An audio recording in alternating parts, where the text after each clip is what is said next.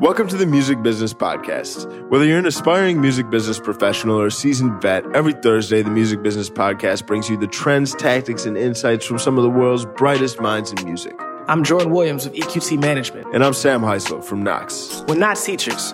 We're entertainment industry professionals, drinkers, wannabe comedians, and most importantly, fans. Welcome to the show. Welcome back to the Music Business Podcast. Today, super excited to have our guest, Nick Catchdubs, co-founder of Fool's Gold Records. Been a fan of Fool's Gold for a while. Started in 2007. Over the course of the past 12 years, has become one of the most prominent independent record labels in the game. Co-founded between Nick and A-Track. Obviously, over the course of the past 12 years, both of their careers have kind of really skyrocketed. So in the episode, it was really awesome to learn about how they went about kind of laying the foundation for what is today Fool's Gold. Outside of the record label, Fool's Gold does Fool's Gold Day Off, which is their big kind of like event party series. And it's had major events, booked major talent, and been around for a minute. I think one thing that really excites me about Fool's Gold too is, the community they've built. I think, when it comes to record labels, oftentimes, they'll provide tons of promotional and marketing support, but I'd say very few record labels have the same passionate, engaged community that Fool's Gold does. And I think as a result, it becomes a very powerful platform for the artists they work with. So what do you think, Jordan? Yeah, man, I think one thing that we got into that a lot of people in the music industry don't is this whole notion of work-life balance. I think obviously the music industry, everybody loves what they do. And obviously other people love what they do in different fields as well. But in the music industry, it can sort of become this cult where everybody is just obsessed with working and no play. And I think it was super valuable for him to talk about that a little bit. In addition to, when I think of Fool's Gold, I just think of quality. Mm-hmm. As a brand, I think of hard workers, people who just support good music. Like he said, Fool's Gold doesn't put out like a whack record. So it was super interesting to hear all of that and then him go back to, but I'm still, taking care of myself. So I think our listeners will get a good sense of that. A good sense of, how he got to where he got today, but also, he didn't kill himself in the meantime. So yeah, for sure. Awesome. Well, whether you're an artist, manager, aspiring record label founder, whatever it may be, I think this episode is filled with gems. So let's get into it. Nick, what's good, man? Welcome to the show. Live from the Brass Factory. We out here. Yeah, we really need to say that this time. I just took a lollipop from the communal bucket. I feel like I've embraced this co-working space. You have. A lot of people don't even do that themselves. They walk past it out of shame. Man, we're in the Wyclef room. We go hard. There it is. Well, super excited to have you on the show today, man. What you've been able to accomplish with your own DJ career with Fool's Gold, super impressive. Just to start it off, you manage a few careers, DJ, label executive. A lot of times people choose one direction or the other, but what made you decide to kind of be involved in both sides there? I think it's more being open to different opportunities rather than necessarily strategically pursuing any one thing or another. I've always been interested in a lot of different avenues and I love music. I love, art, entertainment in all its forms. The things that I've encountered in my life and career have kind of led in this area, but, I'm excited to explore even more than that. You know what I mean? Especially as time goes on, you don't want to sort of catch yourself in like a sort of Groundhog Day scenario. And I think that for me, I've always found that if I get sort of, bored or frustrated or not 100% fulfilled in one thing, I'm fortunate that I can kind of like bounce to something else. And, if there's stuff that I'm interested in that I haven't necessarily pursued professionally or as a hobby beforehand, I can kind of like teach myself how to do it. I just want to stay engaged. If I feel like I'm not like super engaged in what I'm doing, it's probably time to like put on a different hat. Yeah, that's awesome.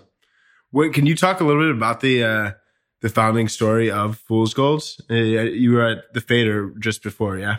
Yeah. So, even how I got involved in the big air quotes music business to begin with, it's kind of a roundabout thing. I was in college. I was going to NYU, and I was on the program board. Nice. And so we would put on shows, and I would do a lot of design, like posters and stuff for these different shows. And that kind of led to being sort of in music on the design side. And, I had a website. So I was, writing stuff, even pre kind of, blogs. It was just literally a website, like I'm on Dreamweaver, like doing coding. And stuff like that. So I was involved in music on a design side and on a writing side. And I was, doing like little blurbs for Turntable Lab in like a new 12-inch comes in, I'd write like a pithy little thing about it. It was all very, kind of naive and just sort of like, oh, this is a thing I do. It wasn't like, all right, cool. So this is how I'm on this rung of the ladder. And then if I meet this person to do this, like I just was a person who was out and about and, not like, let me go to a networking event. And the people at Fader at the time, I think, stumbled upon stuff that I was doing and just were like, hey, you have a website. You kind of know what this is about. We don't. There's just like a link to subscribe to like the paper magazine to have it sent to your house with, Jordan brand advertisements. And so like people are starting websites. Will you start this website for us? And so that led to kind of launching the Fader website and, being on board there as a writer, editor. At the meantime, I'm pursuing design stuff. I'm doing, DJ and music stuff really without a plan so much as like, oh, here are things that I'm doing that I'm getting paid for. And I like them all, to some degree. They're all interesting. They're all new. And I think sometimes new can disguise a lot, but it was super fun and super interesting. And in the midst of all this stuff, I was doing the Fader's radio show on East Village Radio. We were on right before Mark Ronson's show. And This was like, he was still kind of just sort of like New York DJ dude. And he was working with a bunch of unknown artists at the time, Lily Allen, Amy Winehouse, like the sort of world takeover was still, a couple years ahead. So it was a very fertile time creatively, and a lot of like fun parties were happening in New York. There's a Monday night party at Sway that Roxy Cottontail would throw with, people from, Supreme and, the retail mafia conglomeration of indie streetwear brands at the time. There's just a lot of interesting stuff happening. And I found myself in the middle of a lot of it. Mm-hmm. And there was a party that Roxy booked with me and A-Track DJing. And A-Track at the time, he was this sort of like teen Canadian scratch phenom who, like me, found himself not being a teen anymore and just sort of like, all right, cool. What do I do? Like scratching is cool, but scratching music is kind of, boring.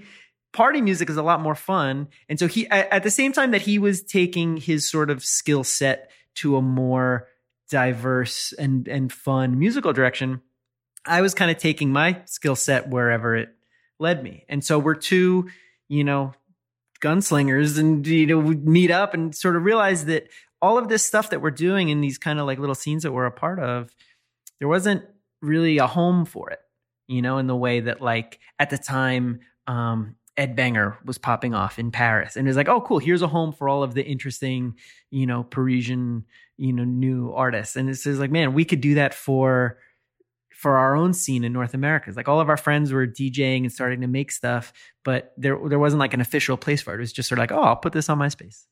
And I think that attitude and that sort of background of kind of like having a lot of different interests and a lot of different abilities, a sort of super diverse Rolodex and a sort of DJ attitude, really like I think in a lot of ways, as much as what we did was, kind of left leaning and experimental on the music side, I think on the philosophical side, it's a very kind of traditional sort of hip hop attitude of like being the freshest, like not biting, being original, and I think that all of those things became the gumbo that 12 years later is still fool's gold.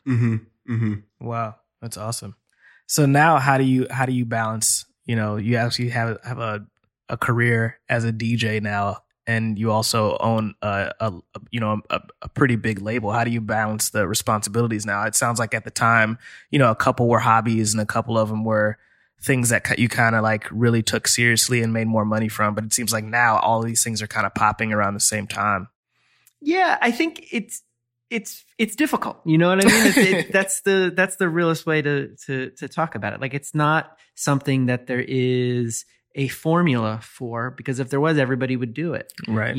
And especially now as the music industry becomes sort of, math more so than ever before. Like, it's very, very sort of data driven. Right. And what's our streaming strategy? Like, what are we on TikTok? Like, what are we doing with this thing that came out, this week? And, I think that in a lot of ways we almost opt out of that element and realize that, hey, you know what? We have a niche that at the end of the day is ours. And we can grow that. Like, we want it to feel like a thing that's open to as many listeners and as many fans as possible.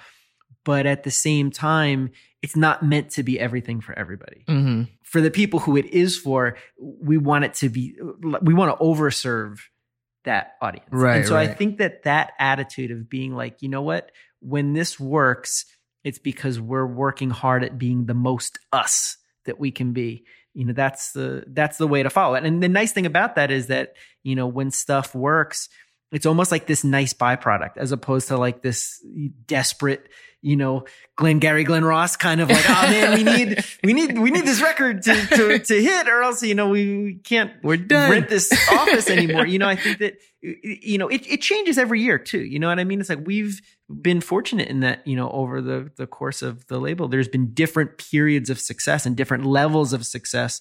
So, for us, the end goal is to be sustainable, to be a thing that, we can all feel like we're growing with personally, like the artists are growing, but the team you rock with at any given season can change. So I think that just sort of like being zen about it, being mature about it, like getting, tighter on the business side. And that just kind of comes through experience, like I think that those kind of things make what we do unique, at least behind the scenes. You know what I mean? Like, I can't speak for what it's like being at another label, because I've never worked for another label. Right. Like I've never really worked at a lot of jobs, right. Like I've been a freelance dude, and I worked for a magazine for a couple of years, and then was, doing my own thing, as an artist and entrepreneur. And so, it's not a path that is for everybody, but I think that for me, each year you figure out how is this going to work for me now? And, just trying to do the best job as I can at one that. Day at a time. So who are some of the major actors at Fool's Gold? There's obviously you and A-Track, but yeah. So we're the two, founders and owners. Mm-hmm. A-Track's brother, Dave, who's part of Chromeo. He also plays a large role. He gravitates towards the more, I think, aesthetic kind of side of things. So like, the look and feel of the store, is more his brainchild than us. And, when we do art shows, recently we did a show with this photographer, Aiden Cullen, who's sort of like interning for us doing photos, and then blew up as the kind of like go-to guy for the Omar Apollos and stuff of the world. Like, he's a really talented dude and built this amazing portfolio, just kind of like being out there and like being part of these scenes. So it was cool to kind of like, be a part of his world and have his first solo photo show in the Fool's Gold store. And we did like a art book for it, like this sort of, like perfect bound. It's more than a zine, like it's an actual art book. Right. And so that's the kind of project where it's just sort of like, Dave, you shepherd this through, and, company called Wax Studios did the design of it, under his direction. So it's like, I think that for us in that sort of like triumvirate, we try to kind of do things where like everybody is, working in a complementary way.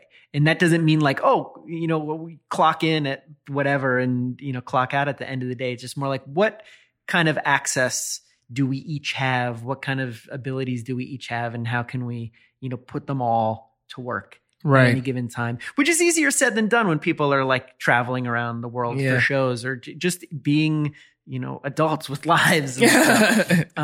But, outside of that kind of creative brain trust, we have a full-time label manager, a full-time in-house accountant, and a full-time store manager.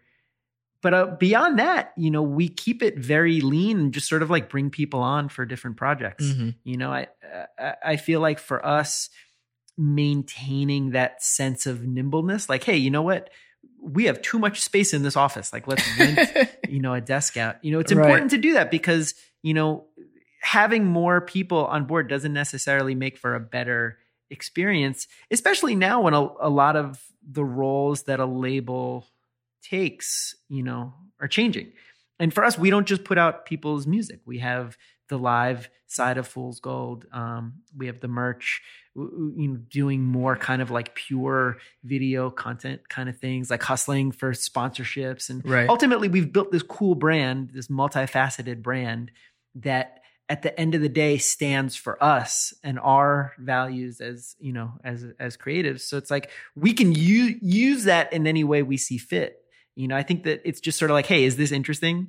Is it dope? Is it raising the bar in some way? Cool. Let's pursue it.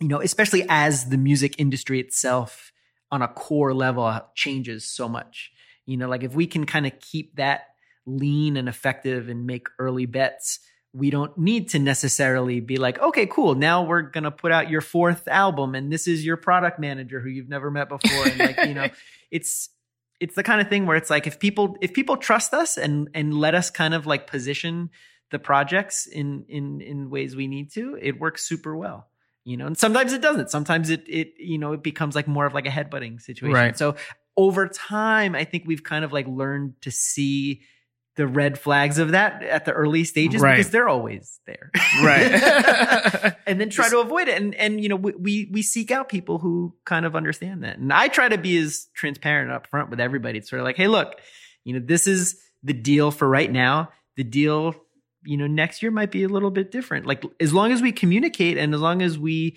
are respectful of what one another is bringing to the table, this will be awesome. And then if it isn't awesome, we'll move on. And put your shit on SoundCloud. Like it's cool. Right. For sure. I think I really like too what you're saying in regards with the art show and showcasing that and the art book. I think one thing you guys have done really well is created a very kind of engaged and loyal and passionate community, which I think is like a super valuable like asset. I mean, there's not people that are like fans of like Universal Music Group, at least at like the consumer level. Whereas you guys between the parties, between the merch, can you speak as to how you've actually built out that kind of community? What do you think were some of the big factors or things you did that enabled you to create that community? I think the biggest thing is consistency. Like we've had records that have hit, we've had records that have missed.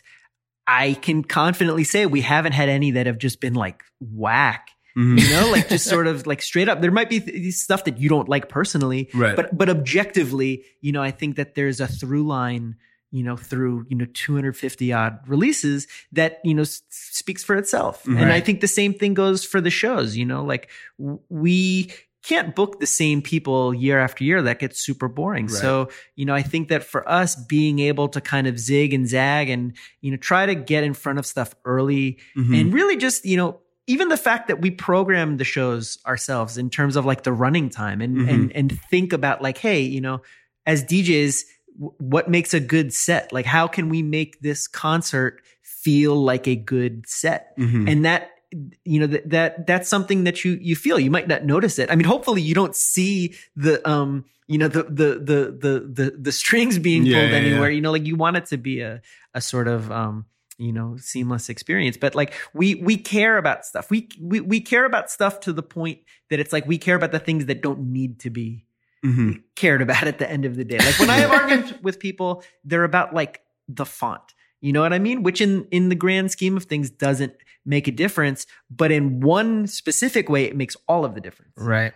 So like caring about those little details, for better or worse, is I think what is allowed for a level of consistency. And it's not a purely money driven company at the end of the day. Again, for better or worse, like it's the kind of thing where it's like we take something that doesn't have a P&L attached to it. You know what I mean? Like when Fool's Gold works, when a show brings out an actual community, when it fosters, friendships, people who met one another at a day off, or like songs that exist because people linked at the store, like that's awesome. And, I think that we find that rewarding in many ways, that we would do this, even in times when it's down, like all of this stuff is the roller coaster curve. Yeah. And I think that the people who stick around are the ones who kind of like know how to like take stock of shit when you're on the dip portion. 'Cause nobody's, peaking forever. That actually kind of leads us to a question that me and Sam were wondering earlier. Is you guys started a label kind of at a time where labels at the time seemed like they were on the way out. People were kind of freaking out. So what? 07. Yeah. So like shift to streaming, right? And people are like, music's not going to make money anymore. All this stuff that is now actually proven to be wrong. But what made you place an early bet on an indie label at the time? And like creating an indie label, or did you even think about it, or was it just like, dude, we should just do it? Like, fuck it. I don't think we thought about it in terms of like industry trends necessarily, because we always felt and still do feel like outsiders in a lot of ways. Like the label launched with Kid Sisters Project because A-Trak produced a lot of those records and would be bringing them around to traditional labels.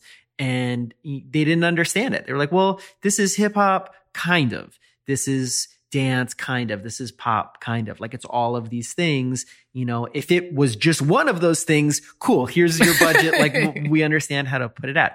Now, a decade and change later, you have the Pollen playlist on Spotify. You have festivals that, cater to this different kind of hybrid audience. When we started Day Off, the only hip hop festival was like Rock the Bells, and it was for dads, and like no offense, like it was an older audience. Right. Now we're at the point where it's like we're aging, and the artists who we started with are getting older too. And so, for us, the challenge is not about being new, but like connecting the dots between these generations in a way that like when we started, it was more kind of like self-segregating in a lot of ways. We always wanted to bring people together. Like we love new stuff. We love old stuff. You know what I mean? I very much consider myself a student of music, a student of the game, like I like learning.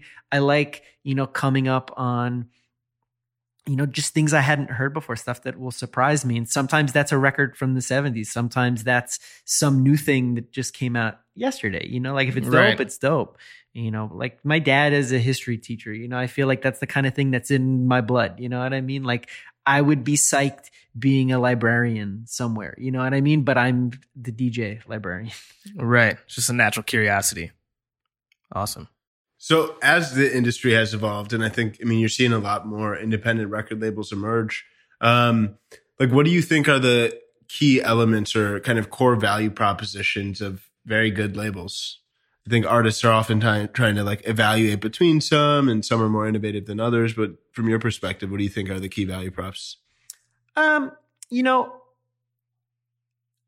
paper, I still believe that it all starts with the music. You know what I mean? Like for me anyway, I need it to be good. Yeah. I need it to be music that I actually like. I need it to be music that I objectively feel is interesting. Yeah. In practice, that's not the number one reason why stuff is successful. Right. It's a portion of it. If you make it to a certain point, like that's the thing that will keep you in. Mm-hmm. But it's not the first thing that gets people attention in the sort of viral world, and that's not new to today. Like in the 50s, it's like, oh, this kid has a cool haircut and, he's got a catchy song like that's, let's press it on a 45 and, right. Take it to the sock hop, like that attitude has been in the music business since inception. And now I feel like it's as true as it's ever been, but there's also different lanes, like you don't have to just be immediately like, oh, I want to blow up and have this sort of, surprise song and like go from my bedroom to Billboard Awards or whatever. You can carve out a niche that is just more like, no, this is for the heads only, or find a happy medium, but you do have to find a way to make yourself stand out. And whatever your route is, find a way to own it because you can't do it halfway. And that said, I think that when stuff is successful, it's because everybody's kind of pulling their weight. So with the question of like, whether or not to sign with a label or work with a label, if you're really motivated and organized, you could do all of that stuff yourself. If you have a manager or a management team that's on point and knows their shit and understands these different avenues and all the different possible bags to that are out there, great. They can be your label, right. For us, we want to be a creative partner as much as a business one. So if you want to work with us, you need to want a degree of input. Right. And, I think that our success stories over the years have been where Fool's Gold is overproducing. The management is overproducing. The PR, the booking agent, first and foremost. You know what I mean? Like everybody's kind of making different opportunities happen, and you have something that's greater than the sum of its parts. And, when something doesn't work, everybody kind of wants to point the finger elsewhere, but it's sort of like, hey, you know what? Even this could have been something where everybody's kicking ass and it just doesn't connect with listeners. It just kind of is what it is. Like if anyone who says that they can predict it, I don't have a lot of trust. Right. And, all of these situations are different. So it's like, you have to understand the situation that works best for you at this point. I think a lot of artists get worried about signing deals way too early. It's sort of like, oh, you don't have any fans yet. You're not connecting with the audience. Even if we put all of our muscle behind that, what's it going to do? Who's going to listen to it? It's the Spotify stream falling in the woods. Like who's going to be there to hear it? Right. So again, or you're an artist that's super established. Maybe you haven't had a record that's resonated in a long time. Do you need a deal in order to do that? No, you already have the amount of fans that you're going to get. Like, give them something that they really love. You don't need a label to do that. But let's say you want to try something different. You want to try a curveball. You want to try a surprise. We love those opportunities because it lets us kind of say, like, what is an interesting juxtaposition for this artist that didn't exist otherwise? Here's someone who people think is only one thing. Oh, but we could flip it and have the art look like this and pair them with this producer and do that. But as an artist, you have to be open to that. You have to want it. So, everybody's situation is different. And, as a artist and as a label owner, I see both sides. And, I think that you just have to think about what works for you. And it's trial and error, you can't put all of your hopes and dreams in one release, especially now, where music on a sort of base level has less value than ever before, outside of artistic value and just personal, like, I enjoyed this experience, which is, I think a hard thing for people to grasp. And like me saying one thing doesn't cancel out the other. But from a purely business perspective, if something doesn't work, you figure out the next thing. Yeah. It's time spent being like, oh, this thing didn't work. What is that doing for anybody? Right. I mean, other than sort of having the mindset of being like, hey, you know what? This next go around, let's try a slightly different strategy. Like you can't expect different results from doing the same shit. Right. Totally. In that same vein, I mean, you were speaking to some characteristics of artists and traits. I'm curious as to, you've had so much exposure to artists that have made it. Some artists may have had all the right traits and maybe everything looked like they were set up for massive success, but it didn't necessarily take off. I'm curious as to what you've observed as some of the most important traits for artists to nurture if they want to succeed. Especially at Fool's Gold. Yeah. I mean, I think that we're fortunate in that, like, you know, there's nobody who I can really look back and be like, oh man, fuck that guy. But, you know, at the same time, it's like, you know, there's different personality traits all throughout music. Like that's, I think that the people who are dynamic on stage and who make really compelling records are wired in a way that makes them not necessarily like a email CC'er. You know, like it shouldn't be that way. But, you know, again, when it works, I think everybody's doing their thing and everybody's on point. When it doesn't work, there's some kind of breakdown in the communication process, usually. You know, some people are lovable assholes. Some people are just assholes. And, you know, I think that, you know, treating people right goes a long way. And a mediocre artist with a great attitude is going to go further than a great artist with a shitty attitude. You know, that's just how it goes. You know, like you can't just be talented, you know, and expect that that's going to open doors free. You know, you have to be motivated. You have to be, you know, you have to be crafty. Just because there's too much stuff out there. Right. And if you want to cut through that noise, you know, it's not just going to be because you're good at what you do, because a lot of people are good at what they do. And then there's people who aren't good at what they do, but will watch a YouTube video where, you know, a Russian teenager will teach them how to be better at what they do. And they're working on their craft and they're learning and they're trying things that they didn't try before. Yeah. So, you know, a lot of stuff has to go with motivation. And look, sometimes stuff doesn't pan out. And some people take that really personally. Some people, you know, will flip that and be like, oh, this is your fault why this didn't work out. Right. And first of all, me as a person, if you feel that way, we can talk about it. You know, like I've had the same phone number since I was in high school. I'm very reachable, you know, and I'm like a reasonable person. That said, you know, let's say a deal is a profit share, as many of ours are. Where it's a 50-50 split on any profit. You know, that means we're partners in this. Right. Even if we're fronting all of the money for it, we're still, you know, true partners at the end of the day. So even if something, you know, crashes and burns in spectacular fashion, and again, I'm speaking hypothetically. I feel like we generally do a good job. And even if something fails, you know, I have no problem owning that. Though, let's be real, I will own 50% of that. Yeah, you know what I mean? Like again, nothing works when it's one-sided. You know what I mean? Like, and again, stuff that's truly successful, as much as there may be people who will try and claim all of that success, it's always a team effort. Always 110%. You know, and I'm proud of the fact that, like, you know, I feel like, you know, we've been able to put together good teams over the years. And when things work, it works because everybody's, you know, in a good state of mind and working hard. Yeah, for sure. Right. How do you think the A&R process has changed for you from when you started the label until today? Or if it's changed at all?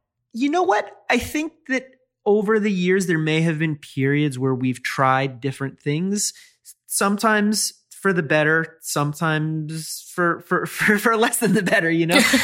When it works, I think it's when we're super true to ourselves and we're saying, like, what is the most interesting creative choice we can make here, as opposed to like, what's happening in the world and what don't we have? You know, like, I think you need a degree of that, but it's like spices.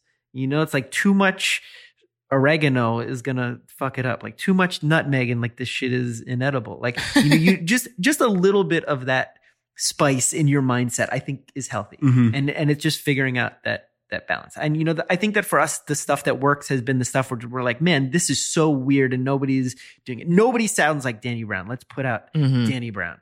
Like nothing sounds like, Flosstradamus right now. Let's put that out. Nobody sounds like Kid Sister. Nobody, da, da, da, da, da. And, I think that that's still the sort of guiding principle.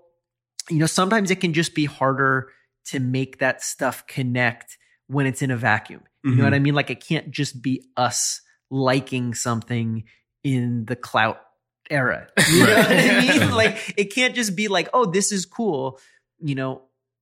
That's just something that we can put on the Spotify playlist. You know what I mean? Like, it's not something where it's like, hey, let's invest our time and effort and money into this release or this person's career. Like that, I think is a slightly different alchemy, and it's it's unique in every case. I like when we can make early bets that don't require an initial outlay of capital. Like it's just more like, hey, you know what, we believe in this. Let's just put this out there. We'll, the art will be cool. Like we'll provide a context. Cause I think that that's the biggest thing, context, and sometimes that's as simple as a cosign. A cosign is a form of context for why you should care about something, why you should listen for something. And, that comes in a lot of different forms, but, a lot of times people are just gems in the wild. And we try and just, have a good batting average when it comes to picking them. For sure. I mean, you've made some great picks. I feel like Kid Cudi, you guys were one of the earliest. How'd you come across him? Yeah, that was just one of those things where it's like personal relationships. Cudi's working at the Bape store and, like linking with Plain Pat, and Pat believes in him and, gives records to A-Track, who he knows from, Kanye touring stuff. And, A-Track and I listen to the music. We're sort of like, oh man, there's something about this song. Like it's weird. There's no beat really. Like he's singing and, and I think that, as we're listening to the Day and Night demo, it's just sort of like, you know what?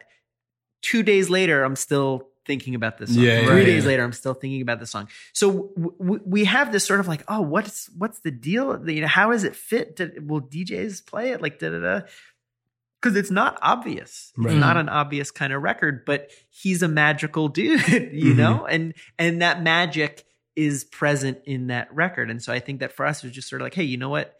This has it. We believe in it, right?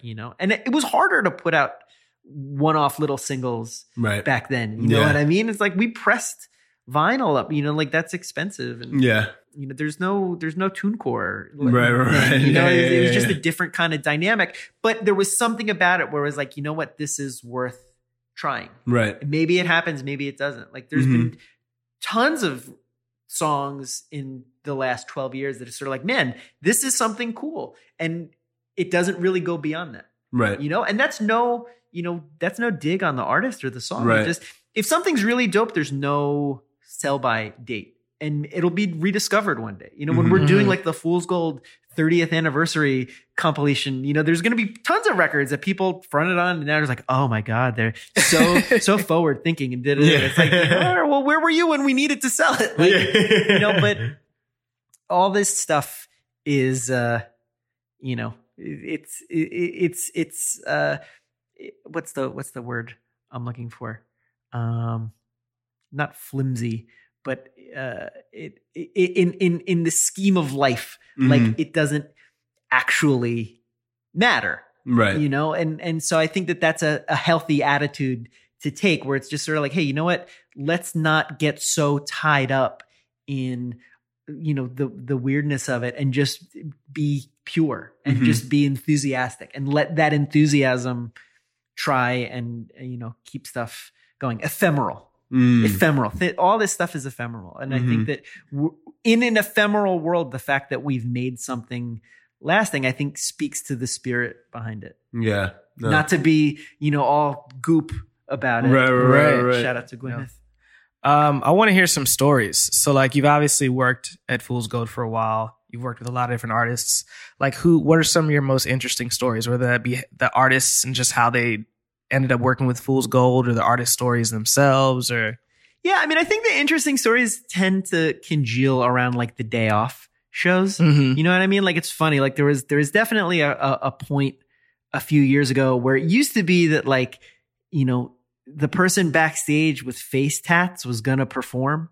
And then everybody just had face tats. So it becomes a sort of like thing where it's like, if everybody has face tats, like, does anybody actually have face tats? You know, like, it's very, very existential. But day off is interesting because day off, again, it's like, you know, you have entourages, you know what I mean? And it's crazy, especially when it's like people who no one even knows yet. Sort of like, you know, nobody knew who Trippie Redd was, but he showed up with like 20 dudes and was a real fucking headache. You know what I mean? But it was a cool moment. Right. You know what I mean? And you look back and it's like, oh wow, this is as the moment that somebody's blowing up into something. Yeah. And this show was the, you know, catalyst for it in some way, you know, like those kind of things. Like that's, I think, where like the more like crazy stories come in, the more, you know, world star worthy. I was there stories. for one. Like the Lil Yachty Fool's Gold Day Off. Oh, It was like yeah. early on as his ascent, dude. And the crowd control, first of all, it was crazy lit. The backstory of that was we were going to do Day Off at this helipad on 34th Street, like right by the water. And the night before the show, as everybody's getting there to like literally build the stage and set stuff up, this helicopter makes an emergency landing right in front of where the stage was going to go. Right. So we're like, what the fuck is this? Like, what do you do? Well, you learn what you can't do because, like, with FAA regulations and stuff, if something makes an emergency landing, it can't be moved until it's been checked out and okayed by, you know, a certified mechanic. Like, we literally couldn't like lift it up with a crane and move it out of the way so we could put on the show. It was just there. And so like the conspiracy part of your brain is moving. Is like, did someone just like do this because like they didn't want the thing to happen? Like they were worried about like, you know, rappers or what have you. So it was just a nightmare. But fortunately, you know, I think everybody who we do stuff with has a can-do spirit. And so Irv from Brunch Bounce, who's a longtime partner who we work with on events, A-Track's management teamwork, Andrew from Teamwork, and Irv, you know, they went into super scramble mode. They were like, oh, well, there's this beer garden in Queens that we went to. And so they found the place. The beer garden was like, you know what? We don't have anything going on in the morning, but when UFC starts, you got to go because your people have bought their tickets. And in a matter of hours, we moved the show to this space in Queens. So it's sort of like, you know, okay, this event can live. Yeah. Now, can it stay alive? It becomes the question of the night. And so for the most part, you know, there's no real backstage kind of headaches. There's no real overcrowding headaches. Like we've had stuff shut down because of too many people in the past. Like when we were doing Day Off at this parking lot behind City Winery, the year that French Montana played, like kids were gate crashing and like climbing over the fence. Somebody climbed over the fence and like fell through a porta potty and like, you know, that got shut down before French could even perform. Damn. So that sucked. Like that was literally shut down by the police. With Yachty, it was a little bit of a different story because it was like, it was teetering on the verge of shutdown, you know, not even because it was legally doing anything wrong, just because, you know, the authorities have the right to just say like, hey, you know what, you're done. They can do that. Shit's getting too wild. You know, so, you know, he actually got to finish his set though. So, you know, the Migos did not, and they were, you know, rightfully bummed about that. And, you know, again, you know, that's the kind of thing where it's like A-Track's personal friends with them, and like you know, he's out there not just as a label owner and a concert thrower, but just as like a homie. And so, you know, that it becomes awkward. But you know, if you own up to everything, and if you're straightforward with people and you're not trying to bullshit people or pass the buck, none of this stuff matters. You know what I mean? Sort of like, hey, you know what, this is how this played out. Wasn't how we wanted it to, but here we are. You know, let's figure it out. Totally. You always have to approach shit with the attitude of let's figure it out. And if somebody doesn't want to figure it out, well, fuck them. You don't want to figure it out in the first place. Yeah, for sure. You know, but 99.9% of the time, you know, we have a positive outlook on things, and I think that shows in the product, whether it's a record or a show or a t-shirt. Yeah, you know, like this stuff is made with love because there's no reason to make it otherwise. And, you know, I think that's what keeps this going year after year. That's what I try to teach my interns the most out of anything. It's like anything that I ask you to do, just assume that there's some sort of solution and that you're just here to find it. But, you know, at first it's like they're nervous. I ask them to do small things and they come back to me like, I don't know how to do it.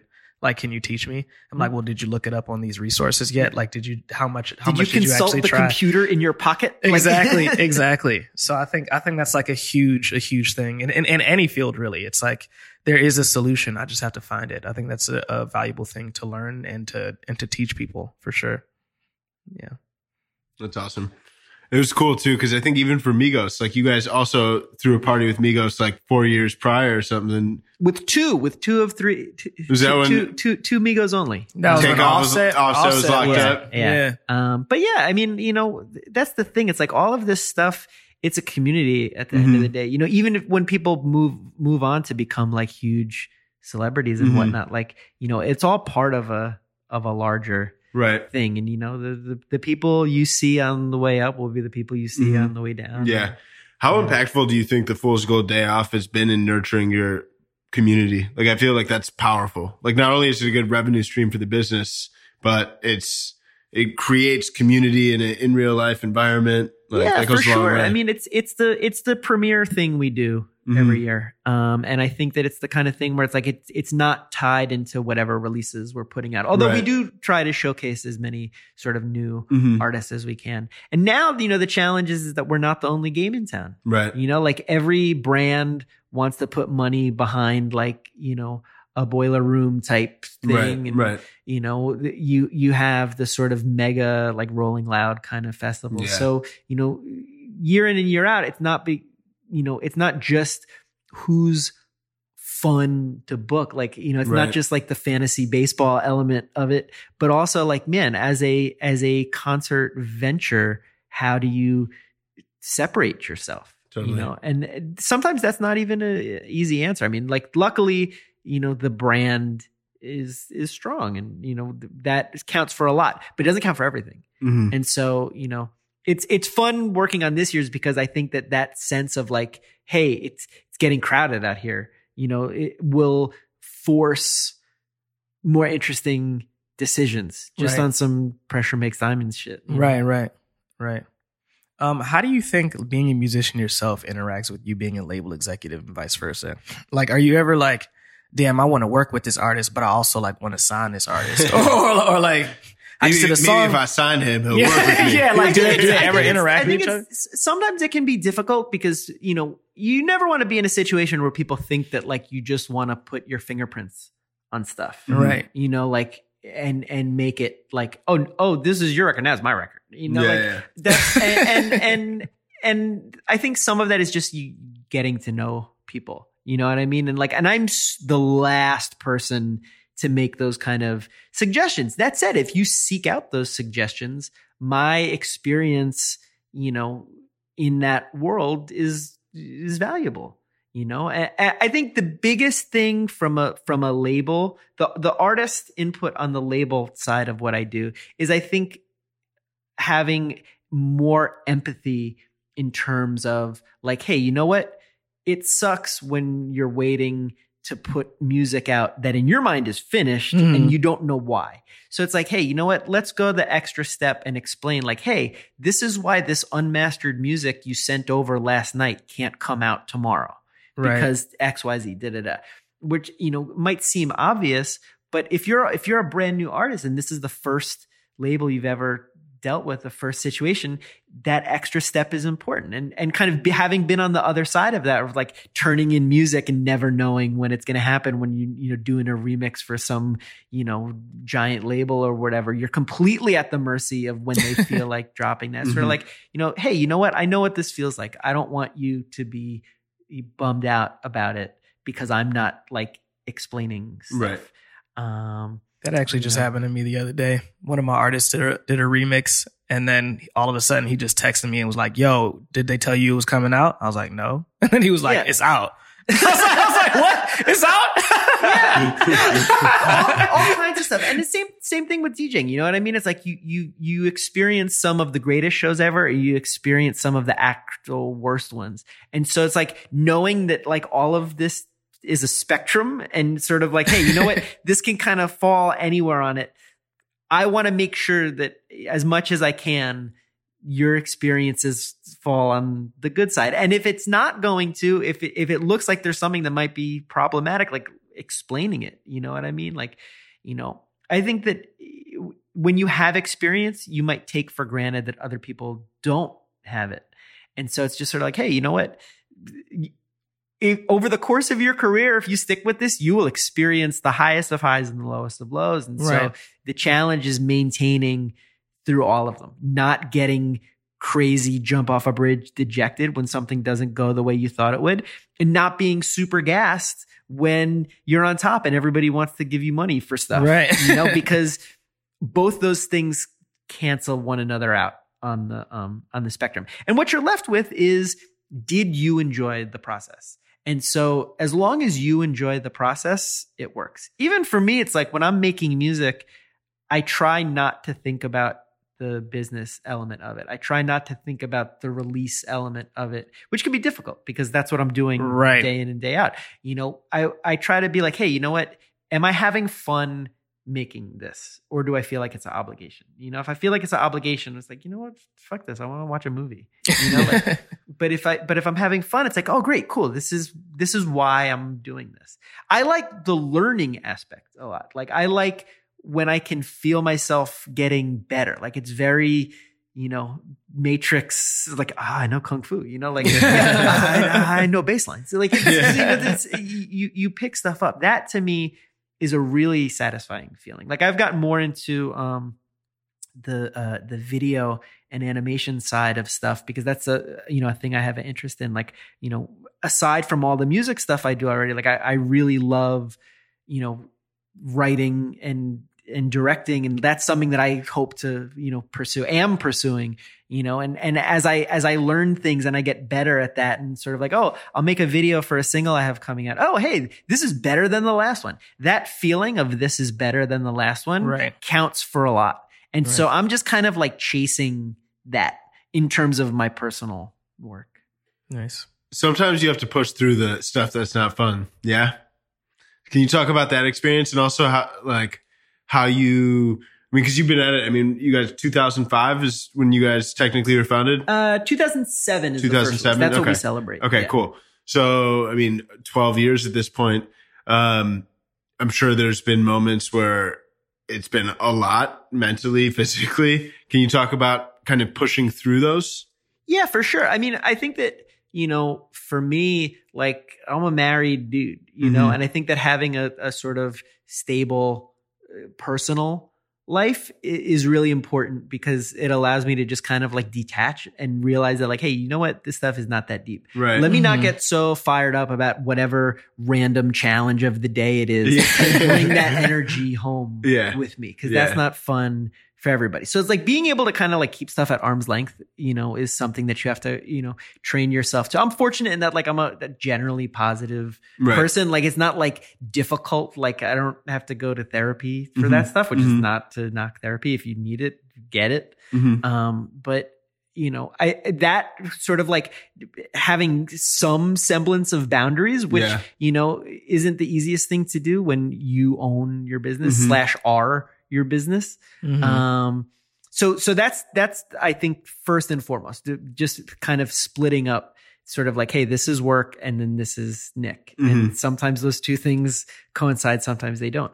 As far as just other challenges, you know, over the years, you know, you may find yourself in a situation where it has nothing to do with you and it sucks, or it doesn't turn out like, you know, the way you thought it would be. Like, oh, you know, we're going to sign this distribution deal. And everybody's like, oh, hey, well, with our muscle and know-how and experience, we'll take you from here to here. And then when you don't get to there, or you have the first thing that kind of like doesn't do what you thought it would do, they're like, oh, these attitudes are a little bit different. Like these emails are returned with less speed than before. You know, it's like, and you realize like, oh, you know, we're not the priority that we thought we would be. And so like, those kind of situations, when you experience them the first time, you know what to avoid in the future.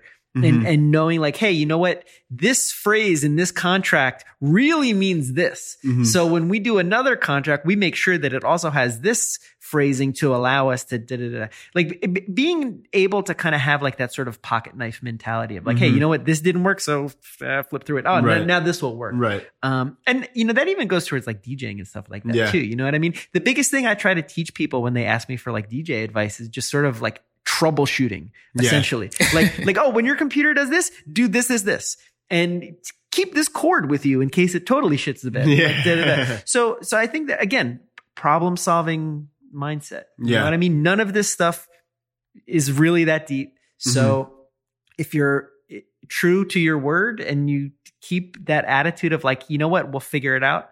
Any challenge is conquerable. Yeah. And then I want to tie that into what you, in the beginning of the conversation, you said, if you feel ever like you're not engaged in something, that's a good sign to you that it's time to take that next step. How do you balance the two of knowing when to persevere versus knowing when it's time to shift or evolve your role to move your focus away from X thing because it's not engaging anymore? Yeah. That's a pretty good question because I'm actually wondering that about myself too. There's no right or wrong answer because on the one hand, you need to feel a personal investment in things. On the other hand, you can't take shit personally because it'll kill you. Right. And so knowing what that balance is, I think it's different in every situation. But I think that when you've been through something that kind of sucked, your gut tells you, oh, it's this again. And so it's a question of, do you listen to your gut or not? Right. And I would say your gut is generally right. And, you can't have like this sort of scarcity mindset. You know what I mean? Like there's always going to be new shit to work on. Right. There's always going to be new artists to work with, new songs to put out. So it's like, don't let any one thing, become a roadblock. And which isn't to say don't try and fix stuff. Yeah. You know what I mean? Like it's very easy to just be like, oh, this didn't really work out. Like I'm going to bail. But just, don't feel like you've kind of like let yourself out there more than you're getting back. Yeah. Sometimes you realize like, oh shit, we haven't been working together. I've just been doing mad favors, right. And nothing happens in return. You can't be like super cold about stuff, but you can be clear-eyed. And I think that those things are similar, but very different. Right. And, you don't want to find yourself in a position where you're like making decisions because like you feel bad for somebody. You know what I mean? Like we're all human beings. We're all sensitive, you know, but that can't be sort of like, I heard this crazy sob story and now we're putting out an EP, like totally. It's and sometimes you feel shitty about that, but from a business perspective, it's like, hey, you know what? 3 or 4 of those moments, and then you don't have money to put out new things. And it's sort of like, and you knew from the beginning that it was going to have problems. Yeah. So again, listening to your gut early, I think is helpful. But you don't learn those lessons until you've been through it. Yeah. Until you fuck up. Yeah. Until you aren't clear-eyed. Oh, yeah. But to that note, I think it's great to fuck up early. Especially like for people who are just starting out in their career, you know what I mean? Like learn as much as possible, take chances, fuck up early and hopefully on somebody else's dime, you know what I mean? Like, just because no one knows everything, but if you make a mistake, you own up to it, you learn from it, you figure it out, Yeah. It's dope. I like that. So we got some hot takes. Yeah, man, let's do it. Oof.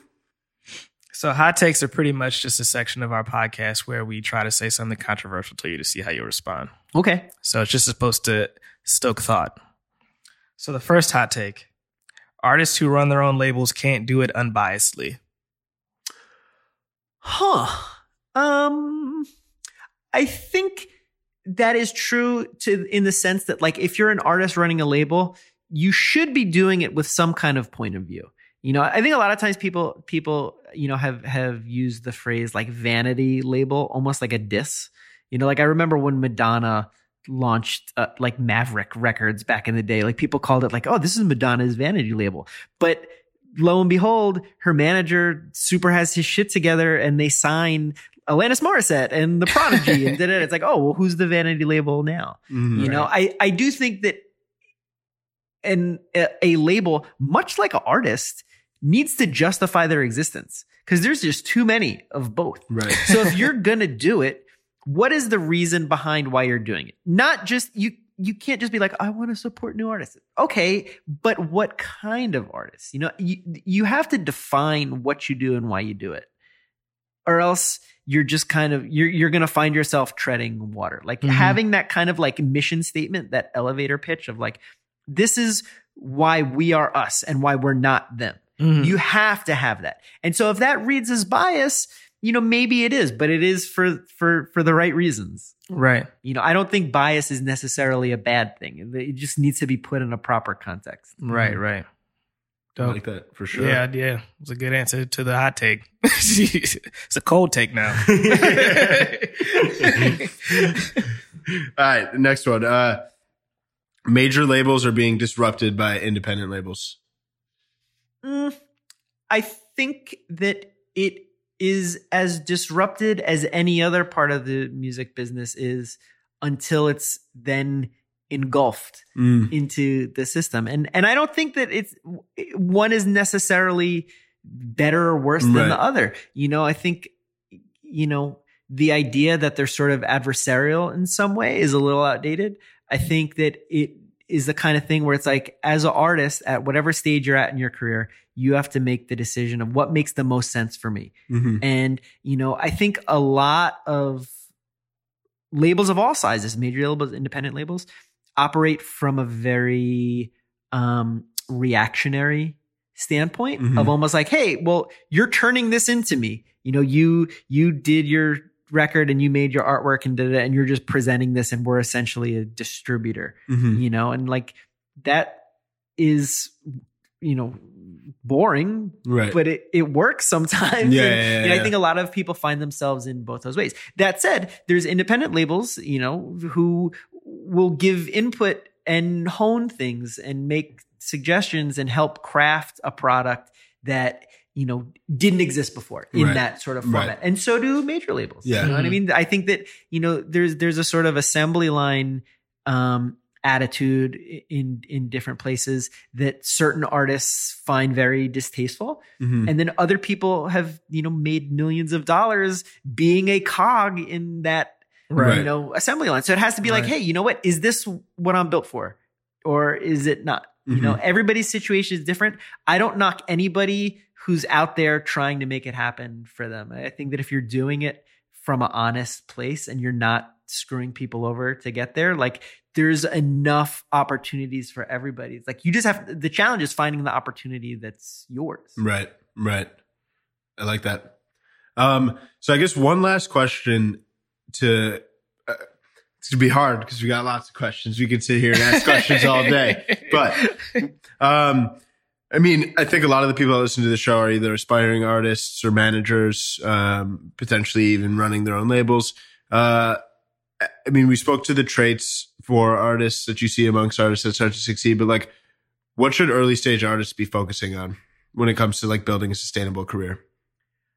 I think that everybody across the board who makes it to the next stage did it with fans. They didn't do it with investors. They didn't do it with, you know, muscle behind them. They did it because they made a thing that people liked.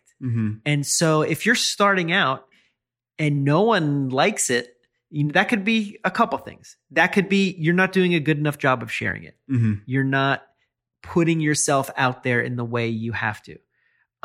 You're not being open to feedback, you know, like there's something is blocking people from getting at it. And, you know, a lot of times people will come to us and just be like, oh, cool. Well, you'll be able to put my stuff worldwide. And it's like, yeah, but like, do you even have friends? You know what I mean? Like, are you your friend's favorite artist? Like, do your cousins bang your shit? Like, Right. you know, like I think that a lot of people don't ask those basic questions of just sort of like, hey, do the most immediate people around me care about what I do? Right. Because all of these things, it's like circles of a tree. You know what I mean? Right. Like it grows out from the inside. So any career starts with fans. It starts with like somebody likes it. Maybe I'm one of those fans. You know what I mean? But don't sell me on what your deal is. Let me become a fan of what you do. You know? Right. And if you can't even do that, like, you don't have to send me demos every week. You know what I mean? Like, I always tell everybody, it's like, hey, you know what? This is pretty cool,